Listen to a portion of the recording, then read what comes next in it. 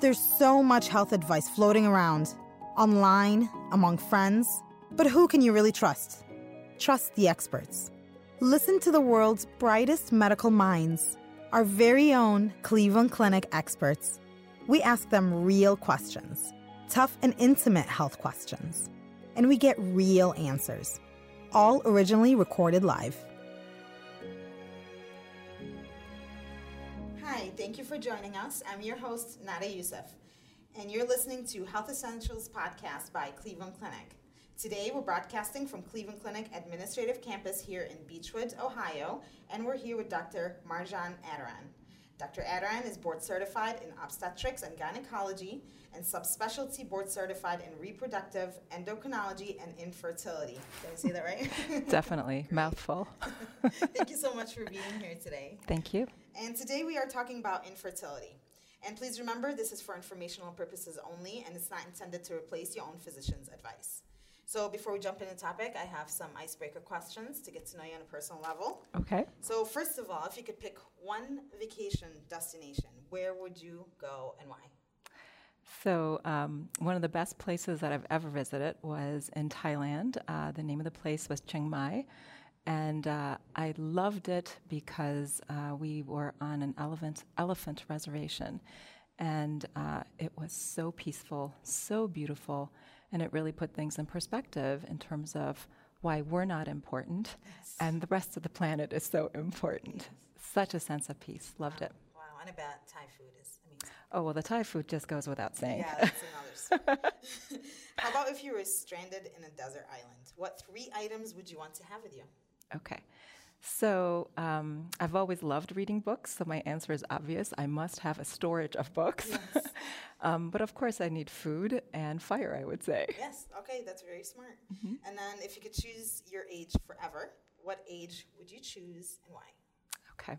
I would say 35 was an awesome age. And I love the 30s because by that time I knew who I was and I felt confident in my own actions.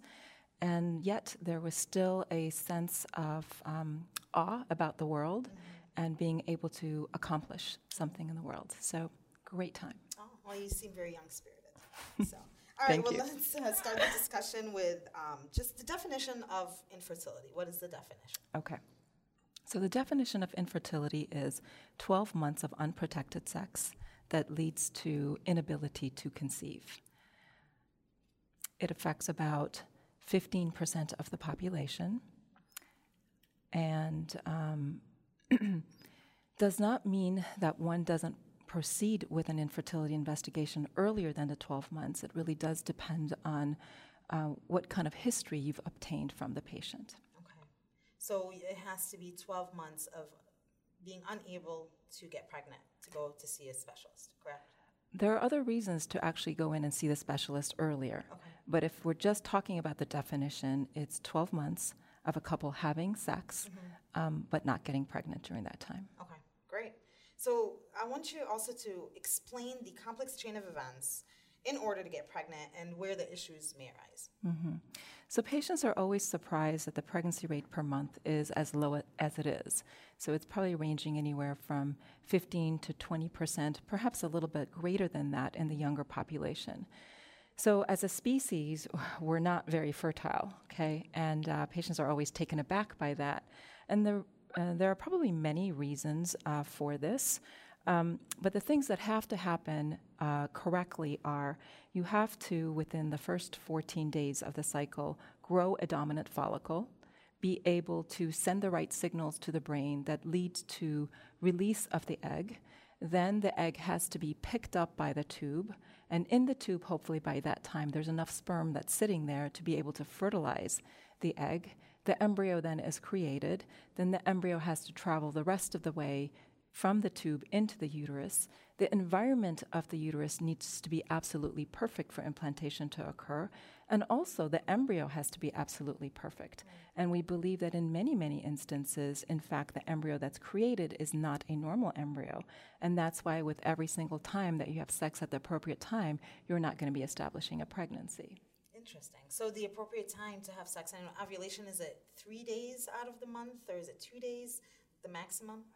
Yeah, so that's a great question, and it's asked by so many of our patients. So the ideal time for getting pregnant is going to be within probably the 3 days prior to ovulation. 3 days prior to ovulation, right? Because essentially what you want is sperm there waiting for the egg to arrive. I see. Okay. So, yes, of course, using those ovulation predictor kits that so many of our patients do use can make it so that we're determining that ovulation is going to be happening within so many hours of when this LH surge is occurring, right? And so when the LH surge occurs, we say, well, have sex soon thereafter. But again, the sperm is there waiting for the egg to come out, 36 hours, 42 hours after the LH surge. Wow. And sperm will stay there for 36 hours? Yes, it will. Wow. How long does it stay in? Like, how long can it stay for? So sperm can stay for quite a while, but up to 3 days for sure. Yeah, so it can sit. So this is very interesting also in that after ejaculation occurs in the vagina, the sperm gets to the tube within 15 minutes. So many couples feel like they have to be, in bed, maybe hips up for some duration, legs up, all kinds of permutations have been heard. And honestly, that's not true. It's in a very short duration that the sperm makes it up to the tubes. And then the sperm is also picked up by the crypts that are in the cervix. And so it can sit there for those next 36 hours, and waves of sperm are just going up through the uterus and into the tubes, and actually out the tubes into the peritoneal cavity also. Wow. That's a big process. So you said it's pretty common. It's a common issue. Infertility, is it 15 to 20%? About 15% of the population will have infertility. Okay, so what I want to talk about is many people seem to think of women when a couple is having trouble carrying a child or getting pregnant. Can we talk about how it's not just a woman's problem? That infertility, it's not women, that's all 15% of women. Can we talk a little bit about that? Yeah, absolutely. This is also something I always talk about with patients, that don't make an assumption that it's coming on the female side. In about 20% of cases, it's a pure male factor infertility. And we can talk about some of those causes in a minute. But when you look at if you're looking at both the male and the female, in about 40% of cases, it's a combination of both the male and the female. So definitely the male plays a huge role. Huge role in that. So what causes infertility in men? Mm-hmm. And if we can talk about maybe some of the risk factors. Yeah. So in men, the most common factor, of course, as we begin the infertility investigation in them is with doing a sperm count. Okay. And so if the sperm count is typically less than 15 million per cc's, then there's concern for what we call oligospermia. And of course, that's going to be contributing to the person having difficulty getting pregnant. But there are, of course, degrees of abnormalities with the sperm, right? So the count may be 14 million, which is not so awful, even though it's still below normal, but it could be 0, it could be 1. And the extremes of this would determine what direction we're going to go. So usually if the sperm count is low, since we're primarily, we manage female infertility, we will send them to the male infertility specialist. And then at that time, what will happen is they will undergo a more extensive history than what we've obtained. They'll undergo a physical examination. And then as a result of the extent of the amount of low sperm, or perhaps some of the other factors, let's say the history is obtained that the person has problems with ejaculation, okay? Well, that takes you a different direction in terms of hormonal investigation of why the individual's having these problems. And sometimes even genetic studies have to be done if the sperm count is extremely low. I see. So what do we know some of these risk factors for these sperm counts being low? So let me just kind of go backwards, because you had asked what some of the various causes were for male infertility. There could be causes that are at the level of the brain. So problems like excess prolactin secretion could lead to lower testosterones, which then could lead to low sperm counts. There could be problems just at the level of the gonad itself. So the testicle just is incapable of making the sperm. So maybe there was some kind of trauma or perhaps an infection in the distant past. There could be problems with getting the sperm from the testicle out to the to the tip of the penis. And so again, maybe there was a genetic problem that led to those tubules not forming appropriately. Maybe there was an infection in the past. And of course, there could be genetic issues. Yes. So those would be the more common causes of male infertility. And then risk factors you talked about. Well, risk factors, as we're talking about these causes, you can see they're like coming out, Yes. Did you have infections in the past, right? Lots of times patients ask about the age of the man, right? Because this is a really big topic in females, Yes. right? Yes. So the age of the man, the general broad response would be that the older we get as men, the more time it takes to conceive. But we probably won't see those changes until the man is over 50 years of age. Okay. Other risk factors, they're softer. So smoking. Yes. I talk about smoking with the couples that come to see me.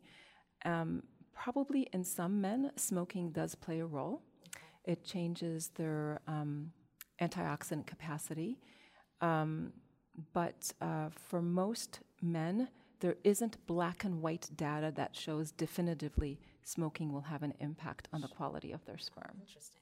Interesting. How about something as drinking, maybe it could be like a medication side effect? Yeah, those are good. So drinking, again, the data is not definitive in terms of its impact on sperm, although, of course, that question is always asked. And just like women, we're saying really less than 1 to 2 drinks a day should be where we're going with that. Drugs, absolutely, they can have an impact on the quality and the amount of sperm. Okay, I want to go back to the age for a second. Yep. Like when we talk about women, their high risk pregnancies. Let's say 35 to 40, correct? And for men, they can be how old to be able to, if they have good sperm? How old could they go to be able to get pregnant? There is no end point. There is no end point? There's no end point to it. I mean, I suppose there is an end point, but I'm not aware of it. I think I always use the example of, and the younger population won't have heard of Tony Randall having a baby in his 70s, So it can happen, definitely, but there's studies to suggest that definitely the quality of the sperm is not the same, that there is more DNA breakage in the sperm. So you are going to be concerned potentially with more abnormalities. And also there's some data to suggest that the rate of miscarriage is increased in women whose partner's age is significantly older. But again, they're all softer data. It's not as hardcore as what we hear about women and know about the state of eggs in women as it relates to their age. Now, as I was doing my research for this topic, I came across hot tubs for men that they could be damaging. Is that true? Yeah. So again, in preparation for this podcast today, I went ahead to look and see what does American Society of Reproductive Medicine say about this.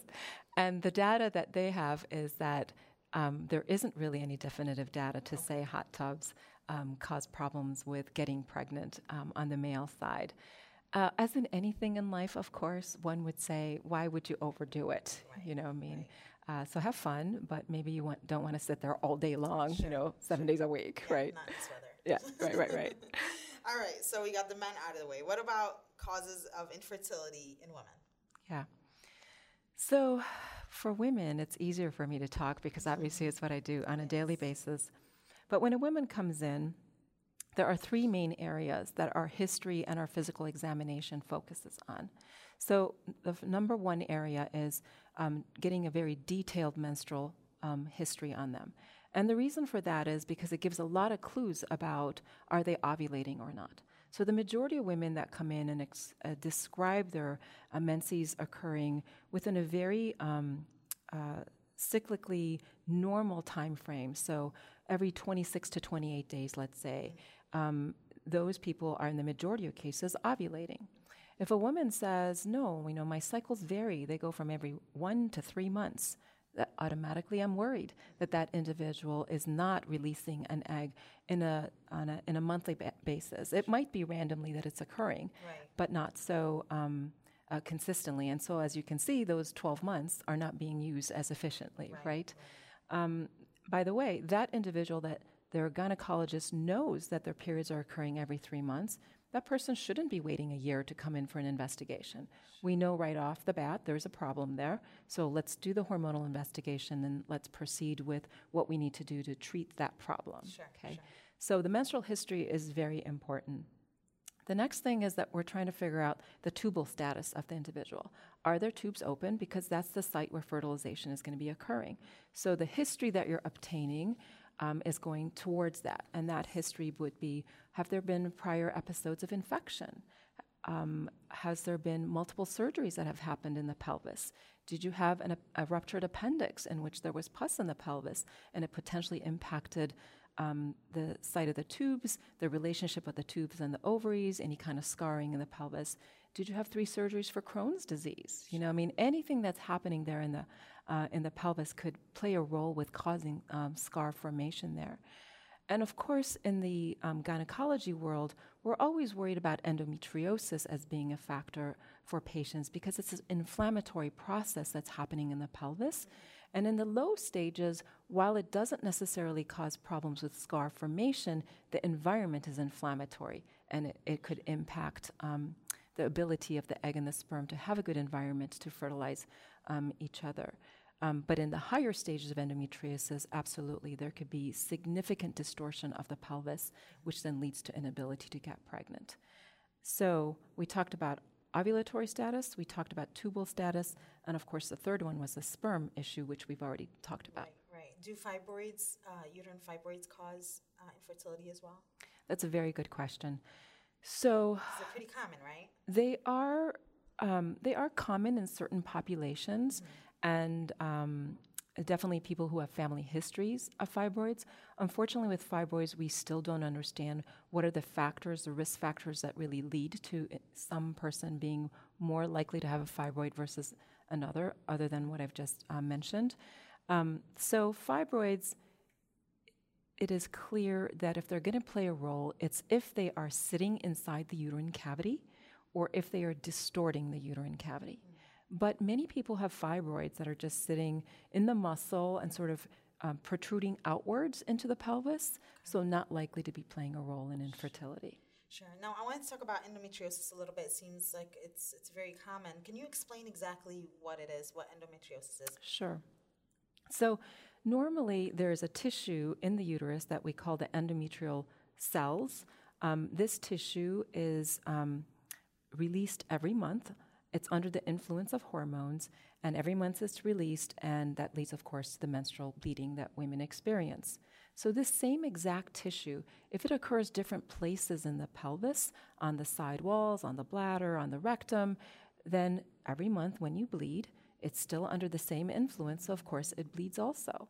But it is within the pelvis, and so therefore it can lead to a lot of pain for the individual, scarring, and inflammation for that person. Sure. And there's different stages to endometriosis, correct? Like 1 to 4. How can you tell how bad someone's endometriosis is? Is it just through an ultrasound? Yeah, I wish it was. Yeah. Endometriosis really still remains an enigma today. Yeah. What's funny about endometriosis is that it is not easy to diagnose, and the degree of pain that the individual is experiencing is not related to how much endometriosis actually exists. Really? Okay? So there will be people walking around with severe stage 4 endometriosis, not one iota of pain. Wow. There will be people with horrifying pain, and they barely have 3 spots of endometriosis. Wow. So what you're looking for to kind of give you the clues that somebody might have endometriosis for the general in-between population, not those 2 extremes that I talked about, is are you having a lot of pain with your periods? Some people do. And the next group of people are having not only pain with their periods, but also pain maybe the week before their periods. Then you might decide to do an ultrasound on those individuals. Yes. And in most cases, in fact, the ultrasound is normal, okay? But sometimes what you'll see is what we call an endometriotic cyst, that's on the ovaries. It has a very specific look to it. It's still not 100% diagnosed as having endometriosis. Sure. The only way you make 100% diagnosis is by actually doing surgery and looking inside and saying, yes, this is the endometrioma that I saw, or yes, I see those particular lesions that I was just talking to you about on the side walls. Sometimes some individuals have enough endometriosis that's deep that when you do certain types of ultrasounds, and that you have good readers of the ultrasound also, you can see that maybe organs are not sliding against each other as they should, so it gives you a clue, and MRI certainly can give you a better idea about deep infiltrating endometriosis. So what about treatments? Are there, because I've heard that something like maybe birth control would work on endometriosis, which is not going to work if you're trying to get pregnant, right? Yes, so what do you do with something like, you open up someone and you see that they have endometriosis? Do you then remove some of the organs? I mean, are you scraping it off? What are you doing with all this tissue? Yeah, so you have to kind of put the whole story together, right?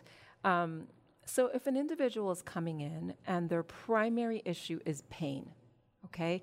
And yes, of course, they want to maintain their ability to get pregnant. Sure.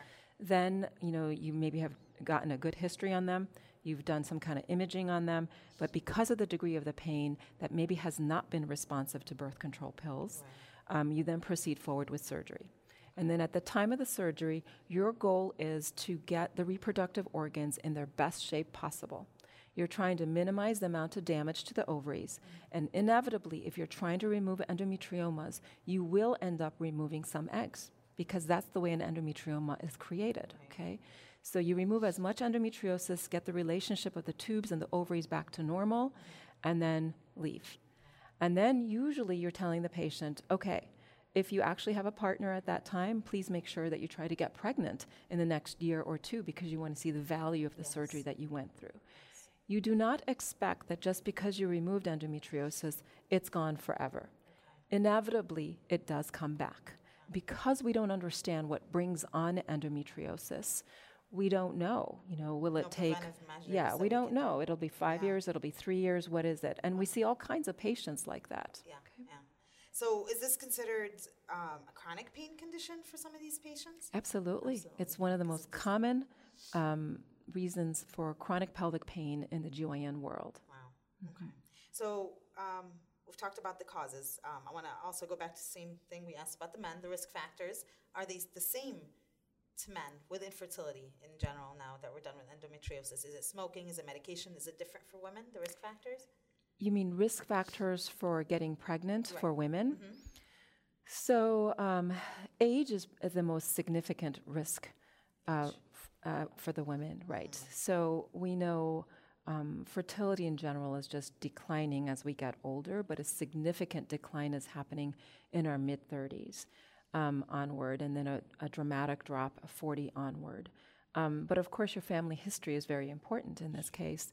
There are women who will say, mom went through early menopause at age 40. Those women should never be waiting till their 30s to try to get pregnant. They really should be trying to get pregnant in their 20s, right? So age is a big factor, and just to be clear for the audience, that is because women are born with all the eggs that they're going to be ever born with. And then from the minute they hit life on this earth, they are just losing eggs constantly, versus men are regenerating sperm constantly. That's why they can continue to procreate well beyond 50 years of age even. So age is a big factor. Then you go, well, what are the factors that can impact this egg, right? Sure. And so smoking in women actually has been shown to diminish fertility compared to men. What does it do? It leads to earlier menopause by 1 to 4 years. They've actually seen the products related to smoking in the follicular fluid and in the egg. So it's likely leading to loss of eggs earlier. Sure. Smoking does. Alcohol, the data is very confusing. It's clear-cut, no alcohol the minute you're pregnant, because nobody knows the degrees to which it can lead to the problems that will lead to fetal alcohol syndrome. So no alcohol once you become pregnant. But most of the studies, which are not great randomized clinical trials, will say no more than 1 to 2 drinks per day, which still in my world is excessive, What else am I missing? We talked about smoking, alcohol, age. And then genetics, right? Genetics we talked about, right, in terms of your family history of. So that's really interesting. So if a woman's trying to get pregnant, she should find out when her mother hit menopause, because based on that age, we should do it like 10, 20 years before. At least 10 years before that, right. That is very interesting. Right, but it's hard. I mean, it's not fair to say to my 28-year-old, go ask your mom, what her story is, because people's stories, as we know, this is what makes life so interesting, are convoluted. Yes. And so many moms have had their own issues. Maybe they had a hysterectomy. Maybe they don't know exactly when they went through menopause. Right. But for the most part, what I'd be telling my daughter is, try getting pregnant in your 20s. Yep. Okay, that's very good to know. So if a woman is on birth control, let's say for most of her menstrual years, as soon as 13, 14, and then now she's 20s or 30s and trying to get pregnant, removes, let's say, IUD or whatever birth control they use, does that affect your rate of getting pregnant based on how many years you were on the pill or on some kind of birth control to make it harder? Yeah, that's a good question. So any of the forms of contraception, so that's birth control pills, IUDs, Depo-Provera, the implant, none of them will actually cause you to become infertile. Okay? However, there's a difference in them in that how quickly you become pregnant depends on what agent you were on. So if you had the IUD in place, you remove it, the agent is gone, and you had never stopped ovulating, so you just kind of go right on ovulating, and you just have the same probability of getting pregnant the next month. Right. Okay. If you were on Depo-Provera, well, that drug can stay in your system for a while. Is that pill form or what? The Depo-Provera is the injection of high-dose progesterone, medroxyprogesterone acetate, that's being given every 12 weeks. It's incredibly effective for contraception, but it can stay in the system for a while. And so until the person says, my periods are back to normal, then they're most likely not ovulating. But when it gets back to normal, they will be ovulating, and so they will get pregnant. But just because you were on it didn't make you become infertile. Sure. Okay? And the same thing with birth control pills. People are different with birth control pills. Some individuals come off of it and next month they're totally back to normal. Other people, it might take up to 3 months, which happens a lot, in which patients say, well, I was told to stop trying to get pregnant when I finished the birth control pill. Wait 3 months and clear it out of my system. And I'm like, nope. The minute you're done with the birth control pill, the drug is out of your system. The question is, are you ovulating or not? Okay. So use your opportunity. Yeah, and the menstrual cycle is a big factor to see if you have a normal menstrual cycle again. That's when you're ovulating, correct? Usually you are ovulating, usually. Excellent. So it all depends on what birth control you're taking, and it really depends on the person of how long it would take before getting pregnant. Correct. It's your personal history. Right. So if you were a person that before you got on birth control pills, you had very irregular cycles, then of course when you come off the birth control pills, you're likely to go back to the same rhythm. And it's not the birth control pill that caused the infertility. It's the fact that you were never really consistently ovulatory. Sure. Okay, that's very good to know. So what other things should a woman do before trying to conceive? So you want to make sure, obviously, that you are at your best weight. Okay. Weight is known to have an impact on your ability to get pregnant. Excess weight or being underweight will have an impact on fertility. And its prime way of doing that is it impacts ovulation. Yes. Okay. Yes. Also, excess weight can lead to higher rates of miscarriages. So miscarriages are always, always sad, but they're even sadder when you've tried so hard to become pregnant, and now you're sitting at this position. Also, both excess weight and lower weights can lead to problems during pregnancy itself. So if you're overweight, you're worried about gestational diabetes, you're worried about hypertension, you're worried about preeclampsia. If you're underweight, you're worried about preterm delivery, you're worried about problems with the baby after the baby grows up in terms of their obesity status, okay? So, and preterm delivery, I think I already mentioned. So getting your weight under control is important. So that means healthy eating and healthy dieting prior to attempting pregnancy. Usually the recommendation also is to be on prenatal vitamins or some kind of a multivitamin. Usually with multivitamins, you are getting your folic acid, you're getting your iron, you're getting your calcium in place, all the things that your body needs and the baby needs once you become pregnant. Sure, sure. Okay. Now, with folic acid, I remember my doctor was always, very adamant about, getting high levels of that. Why do pregnant women need high levels of folic acid and iron and calcium? Can you talk about that? So folic acid is necessary because it plays a role in development of the neural tube. And so it is such a simple thing to do. Most times we are getting folic acid, of course, through our diet. And a lot of the food that we have in the United States certainly is fortified with folic acid, but it's simple to decrease the probability of neural tube defects by supplementing with folic acid. Okay. Great. And then we talked about obesity being linked to infertility. How about stress? Can stress cause infertility? Yeah. What a great question. I would love it if there was a randomized study. I would love an answer, and I would love it if there was just sort of a randomized double-blind trial that would show this. And I think there never will be, because as humans, what we can tolerate is so variable. Stress is very different for all of us. Yes. So in the extremes, I believe yes. But in the extremes, our body is very protective of us, right? So there is something atrocious that has happened, and our body was going to skip a period. Yeah. What did we say? If your periods are not normal, then most likely you didn't ovulate, and therefore you're not going to be getting pregnant. But usually that state doesn't last. So I tell patients, stress can, I believe, delay your getting pregnant, but it's not going to cause 5 years of infertility. Okay. So, yes, walk in the door and undergo an investigation should those 12 months go by. Okay. And speaking of investigations, I want to talk about, finding the cause of infertility is a long, complex process, emotional process for the couple. When you first see a couple regarding infertility, what kind of questions do you ask? And then do you test them both from the get-go, or is that based on the questions? You go to a specialist for the male, or how does that work? Yeah. So I think you asked a couple of questions in there. Yeah. So I'll just give you all of them at once. But basically, when a couple comes to see you for infertility, what kind of questions do you ask? So we ask questions both of the male and the female. Okay. During that interaction, you get an idea about the level of anxiety that exists and sort of where each individual is sitting in regards to should you be at all intervening about seeing a therapist or something, because the degree of anxiety is so high.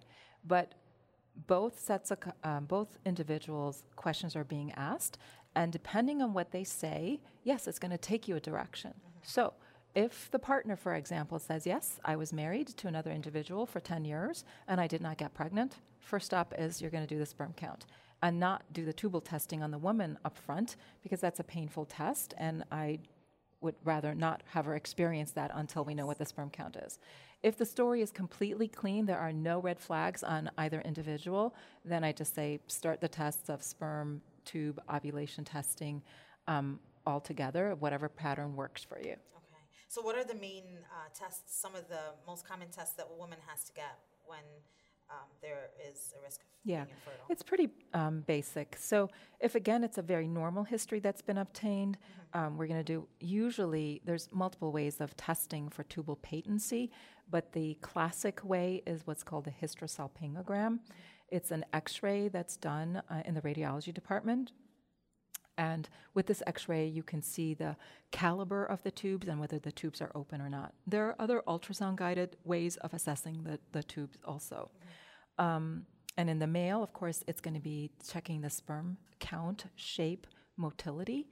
And the final test is to actually prove that the individual is ovulating, the female is ovulating. And that would be using an ovulation predictor kit, but a week later checking the progesterone status to determine that, yes, that ovary made the progesterone that is reflective of ovulation a week ago. Sure. And then you did say if the couple seem to be distressed, you do take them to therapy, or you tell them to see a therapist as well? I recommend it, yes. Okay. You can see infertility just honestly eats away at the soul of the couple, Yeah. puts so much stress between them, especially if they're not exactly on the same page. Women usually come in far more anxious than men. Men, if they are at all worried that there's something sperm-related, take on such a huge burden upon themselves. They make it be a my problem, your problem, although honestly, we do view it as an our problem. Sure. It's way too stressful to be blaming yourself, and people do blame themselves. Yeah, I can imagine. I'm glad that option is there for them as well. So let's talk about treatment of infertility. First of all, are there medications that you can take to help fertility? Yes. So you always have to say, well, what's the problem? And then try to address that problem, right? And so if the problem is an ovulatory dysfunction, then yes, there are medicines to assist the woman with ovulation. So some of the ones that most people are familiar with is clomiphene citrate. It's a really old drug. And what it does is it fakes the brain into thinking that there's no estrogen around, so the brain sends a signal of FSH that makes the follicle grow. And once the follicle grows, it becomes self-sufficient and then sends a signal for ovulation. There are newer drugs, which are like aromatase inhibitors, that can almost do the same thing, although via a different pathway. Sure. There are just injections of FSH that one can take to try to grow eggs and then give the signal for the person to ovulate. So ovulatory problems usually have very good success rates with getting pregnant. Unfortunately, if there are sperm problems, it's not so easy. The majority of cases, when we were talking about the various causes of male infertility, in fact, it's idiopathic, meaning in about 50% of cases, we don't know why the sperm count is low. And so depending on how low it is, the male infertility doc might have various options. Sure. In the very severe cases, unfortunately, the option really just becomes in vitro fertilization. So when you mention, pills, and from the very get-go you said the brain tells your body to ovulate, right? So it kind of starts with the brain. Is it the same way for a man then? Yes, absolutely. Everything is controlled by the brain, right? Yeah. The brain has to send the right signal, which then works on either the ovary or the testicle to do what it's supposed to do. And then what the ovary and testicle produce feeds back to the brain to kind of keep this loop active and controlled. Which again makes so much sense for stress and how that could affect. Because Absolutely. it all starts in your brain. Right. So let's talk about some common methods of, it's called ART, is that assisted reproductive technology? Mm-hmm. So can we talk about what it is and some of the common methods? Yes. Assisted reproductive technologies. So there's definitely a spectrum to that. One of the smallest things that most patients come in having read about and would like to give a trial is intrauterine inseminations. There's lots of different terms that are in the literature: artificial insemination with husband, artificial insemination with donor, so AIH, AID, and IUI, intrauterine inseminations. So intrauterine inseminations is very low-key in that the husband or partner is ejaculating into the cup. The sperm is washed, so the semen is removed, and it's just sperm that's placed in a very small amount of fluid. And then this fluid is compatible with the female body. The sperm is picked up by an incredibly thin tube and then placed through the cervix into the uterus. There are actually multiple ways of doing intrauterine inseminations, but this is the one that I just described. So just from what I described to you, it would seem like an intrauterine insemination would be of value for somebody who had something done to their cervix, some kind of damage to their cervix potentially. Or perhaps it would play a role in a case where ejaculation can't happen consistently inside the vagina, because I had told you that within 15 minutes the sperm is where it's got to be, right? So you got to figure out, is there value for all the other people that don't have these problems, right? It can play a role for people who maybe the volume of the semen is incredibly low, and maybe the sperm is sitting on the right side of the vagina and not right where it's supposed to be sitting, cupped underneath the cervix itself. But there are studies to suggest that doing intrauterine insemination in conjunction with some of the fertility medications, together they can enhance fertility outcomes. How about, is that, that's not called IVF, that's very different, correct? Correct. So what is IVF? Yeah. In vitro fertilization, in vitro, as opposed to in vivo. In vivo in the body, in vitro outside the body, okay? So things are happening in a dish. And so with in vitro, what we're doing is we are growing eggs in the female, because unlike men, it's not easy to access the eggs in a woman, right? So we have to grow the eggs. The eggs are growing in the follicles.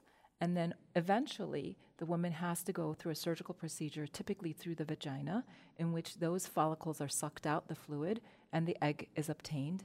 And then the egg is sitting in the dish. The sperm is obtained from the man, and that's being put in the dish also.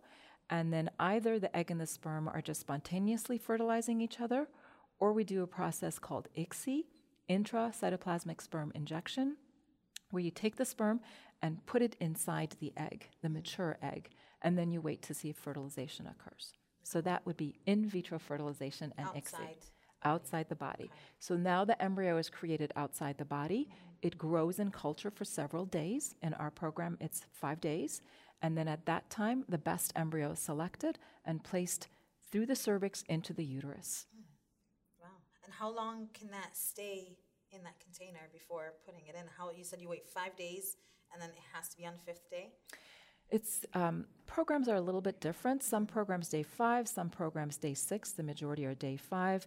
But remember, the embryo has to be supported by the media and the culture that it's sitting in. It needs various nutrients, of course, for it to grow appropriately. So at this point, we can only sustain till about day 5 or 6. Yes. Then after day 6, either the embryos are good enough to be frozen, or maybe they were even frozen on day 5, certainly, or else they haven't grown to the stage that they need to grow, and they're declaring themselves, and then they are discarded.